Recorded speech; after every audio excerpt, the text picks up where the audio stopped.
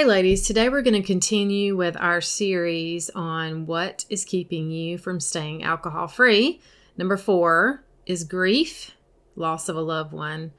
And I just want to say before we get started, if you are going through a recent loss, I love you and I'm here for you. I lift you up on a regular basis in prayer, just even though I don't even know who you are, just as my listeners and those in my Set Free Sisterhood Facebook group. And honestly, I pray for my future clients that when they're ready and they know that it's the time that they come and the right ones come at the right time and they really have success. And this podcast is not me saying that I can relate to you where you are in this moment, to be completely honest, or for someone who has lost someone super close, like a spouse or a child. I am not experienced that. And I want to share with you that this is just some research that I've done just to walk through what grief looks like and how we process it. And also, at the end of the day, it is a huge factor for someone who may have been on a journey of living alcohol free and just turned back to the alcohol to cope. And I just want to share the processes and normalize that this is just what happens and give you a way to just be prepared if you haven't experienced it or you have, or what it might look like in the future of some form of grief, because we know we are not promised tomorrow. We're very aware of that, and that we are all born into this world and we will all pass away from this world. And so, as kind of heavy as that feels, I just feel like it's just a place where we need to talk about it and we need to be honest and real. So I think that these layers will help you understand a little bit more so that you can just walk into your future with a little bit more knowledge about it. Okay? Hey sister, do you feel stuck? Do you feel like you're living each day over and over on a loop? Maybe you feel like a failure because you keep telling yourself that today will be different. You wake up each morning hoping to do better, but when the afternoon rolls around, all your promises to yourself are shot. And society screams, you deserve to have that drink, eat that piece of cake, and scroll mindlessly through social media. Hi, I'm Michelle Porterfield, certified mindset and breakthrough coach, mom of 3, former daily wine drinker, excuse maker, and promise breaker. Coffee's my jam, dry shampoo is my BFF, and I am so glad you're here. I have created this community to help you walk in faith towards freedom from alcohol and other strongholds like it. Together, we will work to show you your value, your strength, and your ability to overcome. So pop in your earbuds and go for a walk, or buckle up for your commute. Girl, get ready for straight talk and the truth, because it's time to elevate your mindset, develop healthy routines, and begin to thrive alcohol-free. All right, let's talk about grief. In her original book, after I did some research, I found that Elizabeth Kubler-Ross, and I had heard of her before, she references 5 stages of grief. I have not personally read this book. I have just been doing some research to kind of find out a little bit more about the processes and how they work. So they are denial, anger, bargaining, depression, and acceptance. Through time, different sources have added some other stages, but most sources typically always list these 5 as the key players. So here's a little bit more detail, as I did some research on WebMD, because they even went into a little bit more detail about the stages and what it looks like. So right now, I just kind of want you to just listen to the overview of what the stages are. And I think that somehow we can relate in different ways. Forms of grief, it could be something extremely tragic, like I spoke about in the intro. It could be just really a loss of a friend. I'm going to be honest with you. A few years back, I lost a really close friend, not by death, but by disconnect. And I went through several stages of grief over that relationship. We can grieve over a pet. It can just be so many different. We can be grieving over a season that we have just gone through or something that we long for or miss. And these things can come back up in our bodies. And I just feel like the awareness around knowing what we may be dealing with can really help us walk it out and recognize that this is a normal part of the process. Because I believe that the more aware we are of our bodies and our minds and our emotions, the more we are able to recognize that this is just part of our humanity and how we're able to really walk through it with dignity and choices that will really help us in our future and not constantly turn to things to cover up, numb, and cope. Okay? So here's the stages. First, we have denial. This is when you first learn of a loss. It's normal to think this just isn't happening. You may feel shocked, very numb. This is a temporary way to deal with a rush of overwhelming emotion. It is actually a defense mechanism. Now, we know also in the world of, especially if we've been drinking for a long time, denial is one of the first things that we really have to come to a place in understanding, like, why have we been saying that this is not real? This isn't really going on. It's a defense mechanism, so it makes total sense. Next one, anger. As reality begins to set in, you're faced with the pain of your loss. You may feel frustrated or helpless. These feelings later typically turn to anger. You may direct it towards other people, your higher power, which I say is God, or just life in general. To be angry with a loved one who has died and left you alone is very, very natural. I've heard that a lot with being angry with the person that died, that's part of the process too. And I've seen this in family members, to be completely honest. Number 3, the next stage is bargaining. During this stage, you dwell on what you could have done to prevent the loss. Common thoughts are like, if only and what if. You may also try to strike a deal with God,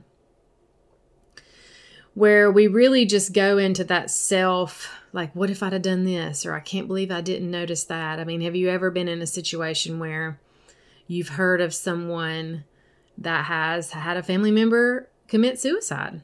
And the conversation around it is like, oh my goodness, how could we not have known? Like, what if is there something that I missed? We begin to have this conversation, okay? I feel like in each stage, if you take a minute, you can think of how you've experienced this, pieces of this in your life, or pieces as you've seen it in other people's lives as well. And there again, I think it's super helpful to be aware of the way we process emotion. The next one is depression. Sadness sets in as you begin to understand the loss and its effect on your life. Signs of depression include crying, sleep issues, and a decreased appetite. You may feel overwhelmed, regretful, and lonely. And the final one is acceptance. In this final stage of grief, you accept the reality of your loss. It can't be changed. Although you still feel sad, you're able to start moving forward with your life. I believe that is the place where it's even still a struggle. Like you create this acceptance, but yet the wavering of moving forward. And then I honestly can even add where I feel like there might be some guilt involved there. Like sometimes when we're moving forward with our life, we're like, wait a minute, shouldn't I be still super sad? Like, am I not honoring because I need to stay here? And I just want to remind you that that's a super dangerous place to be. And that's where the depression can go into a really, really dark place. So it's said that you may waver back and forth through any of these stages. So I believe that that's the case, is even though these are the 5 stages, I believe you can go back and forth. I think that there's waves of this and degrees of this. After reading a little bit, it talked more about there's really not a specific timeline either, depending on the type of loss and how connected you were with the person, that it could take a lot longer than if it were someone a little bit more detached and distant, and that makes total sense. So here's the deal. It's common to want to numb your pain. We know this, right?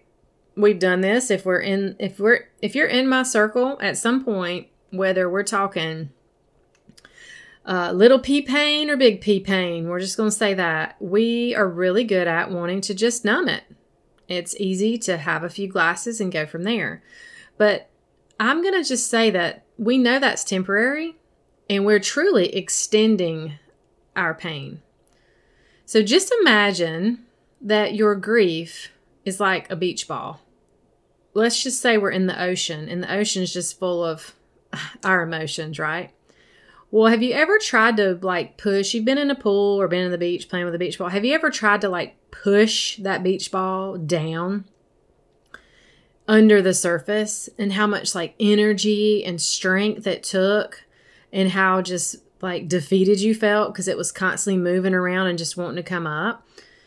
And what happens is we can continue to do that, and we're probably going to be able to be strong for a little while, but eventually that thing's going to pop right up out of the water, and it's going to explode, and it's going to spew, and all this ugly emotions are going to come out. And typically, if we've been holding that down so long, it's not going to be pretty, and it's going to come out at a probably very inconvenient time, and around people that probably have no even connection to what the heck you've been holding down so long. Why did this happen to blow up?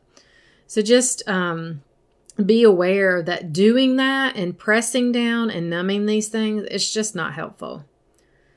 If you drink and you do drugs to try to numb it, it could also lead to greater depression and anxiety, okay? So I just know that it won't help. It will really cause more trouble because you're already struggling with the depression from the grief anyway. Because I can just tell you that for me, just the fact, I didn't have a loss during the period of when I was drinking, but I was experiencing some depression because of the lack of thriving and growth that I just wasn't having in my life. And I was so unhappy in my relationships and unhappy with myself for continuing to drink wine daily.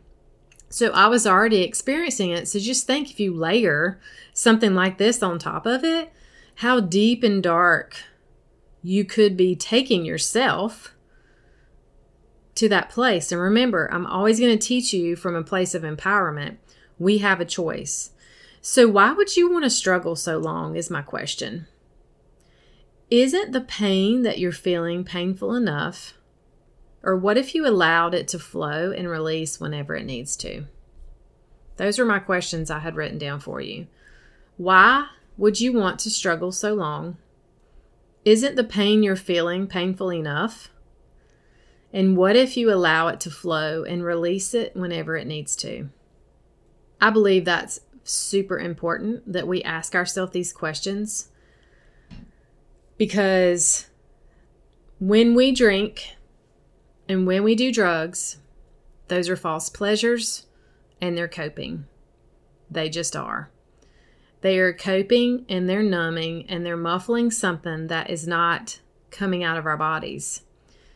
As a reminder, emotions buried alive, they never die. If we don't allow these emotions to come out and be fully expressed, they will get trapped inside of our bodies. And we begin to layer alcohol and drugs on top of them, it is a very, very toxic mixture. The next part of this for me, as we're finishing up here, is I just want you to understand that, I believe that truly expressing our emotion and walking through this journey of grief really is what best honors the person that you're grieving over anyway. How can you make clear decisions with absolute honesty and integrity and clarity if you're under the influence of some sort of substance? How can you do that? How can you make decisions about their funerals? or the people that, you want to speak. Like, how do you talk to people, or how do you create these connections and this celebration of life? And, even walking through that process, like, won't you regret it more on the other side if you look back and you think, wow, not only did I not handle my emotions in a way that honored them, I didn't show up for anyone else either. I didn't even show up for myself. What about keeping their legacy? What if there's something that they were really passionate about that you can connect with? That could help you through this process too. If you can find something that person was passionate about and jump on board and be an advocate for that, or support some sort of charity, or talk about it, speak about it, whatever that looks like for you to continue their legacy. I think that's huge. And listen, I want you to keep in mind, the best foundation is Jesus. He can hold us no matter what we're going through. Seek Him. Seek support from other believers that can come and be with you and support you. Like, nobody needs to fix it or try to say the right things or do the right things. Because honestly, especially too, if you're on the other side of this and you're supporting someone who's grieving, you know what someone needs the most? They just need your presence. To be with them and to hold them and just literally be there. You don't have to say, you don't have to understand. You just need to be there in support. It's just that human connection. And I also want to say, know when to get help. If you have found yourself in a darker place, super depressed, having suicidal thoughts, extremely lonely and isolated, you need to reach out. There's so many options out there for you. I know that there's hotlines, there's counseling, therapy, various levels of coaching. There's places for you. Just don't allow that grief to take you down. And I want to just read 2 scriptures for you. The Lord is close to the brokenhearted and saves those who are crushed in spirit. That's in Psalms. And in Isaiah, it says, do not fear, I am with you. Do not be dismayed, for I am your God, and I will strengthen and help you. And I'm just going to be honest with you. Grief will easily take you down if you allow it, if you make decisions not to work through it, if you avoid emotions, if you avoid connections, if you avoid seeking help. It can take you to a very dark place. But I can tell you one thing I know for sure, that this is not our home. And if you want to cultivate a relationship with the Lord, that is the most secure, safe foundation that you'll ever experience. Because here's what I know. I know that when my loved ones who are close to me, that I know that have a relationship with Him, I know without a doubt I get to see them again one day. And so I have hope. And that is the one thing that I can say that can change all things when going through this process, is knowing I'm going to get to see them again in heaven. And so I'm here to support you. If there's anything that you need, any questions that you have, please feel free to reach out. And I hope you have a beautiful week. I know this episode was a little heavier, like I could even feel it in my body as I'm talking about it today. But that also tells me this was a really important topic to talk about, because it was the answers in one of the market research surveys that I did. Like, this is really what has derailed a lot of people. So I hope this helps. And I'm just going to tell you, this is definitely one of those you're going to want to share, especially if you have someone that has experienced this, that may be going through it now. Just share it. It's going to be so helpful. Just send them the link. Let them listen to it. And I hope that it added value to your life today. Until next time, sisters, stay blessed. Okay, girlfriend, before you go, if you found value in this podcast and it helped you, please head over to iTunes and leave a review. Every so often, I will read reviews and give shout-outs. To dig deeper, join us at Set Free Sisterhood over on Facebook. I will pop the link in the show notes. And don't forget, if you know someone that would enjoy or benefit from this podcast, share it with them and take a screenshot and post it in your Instagram stories and tag me. It's time to take back our power, ladies, and be set free. Until next time, stay blessed. Michelle.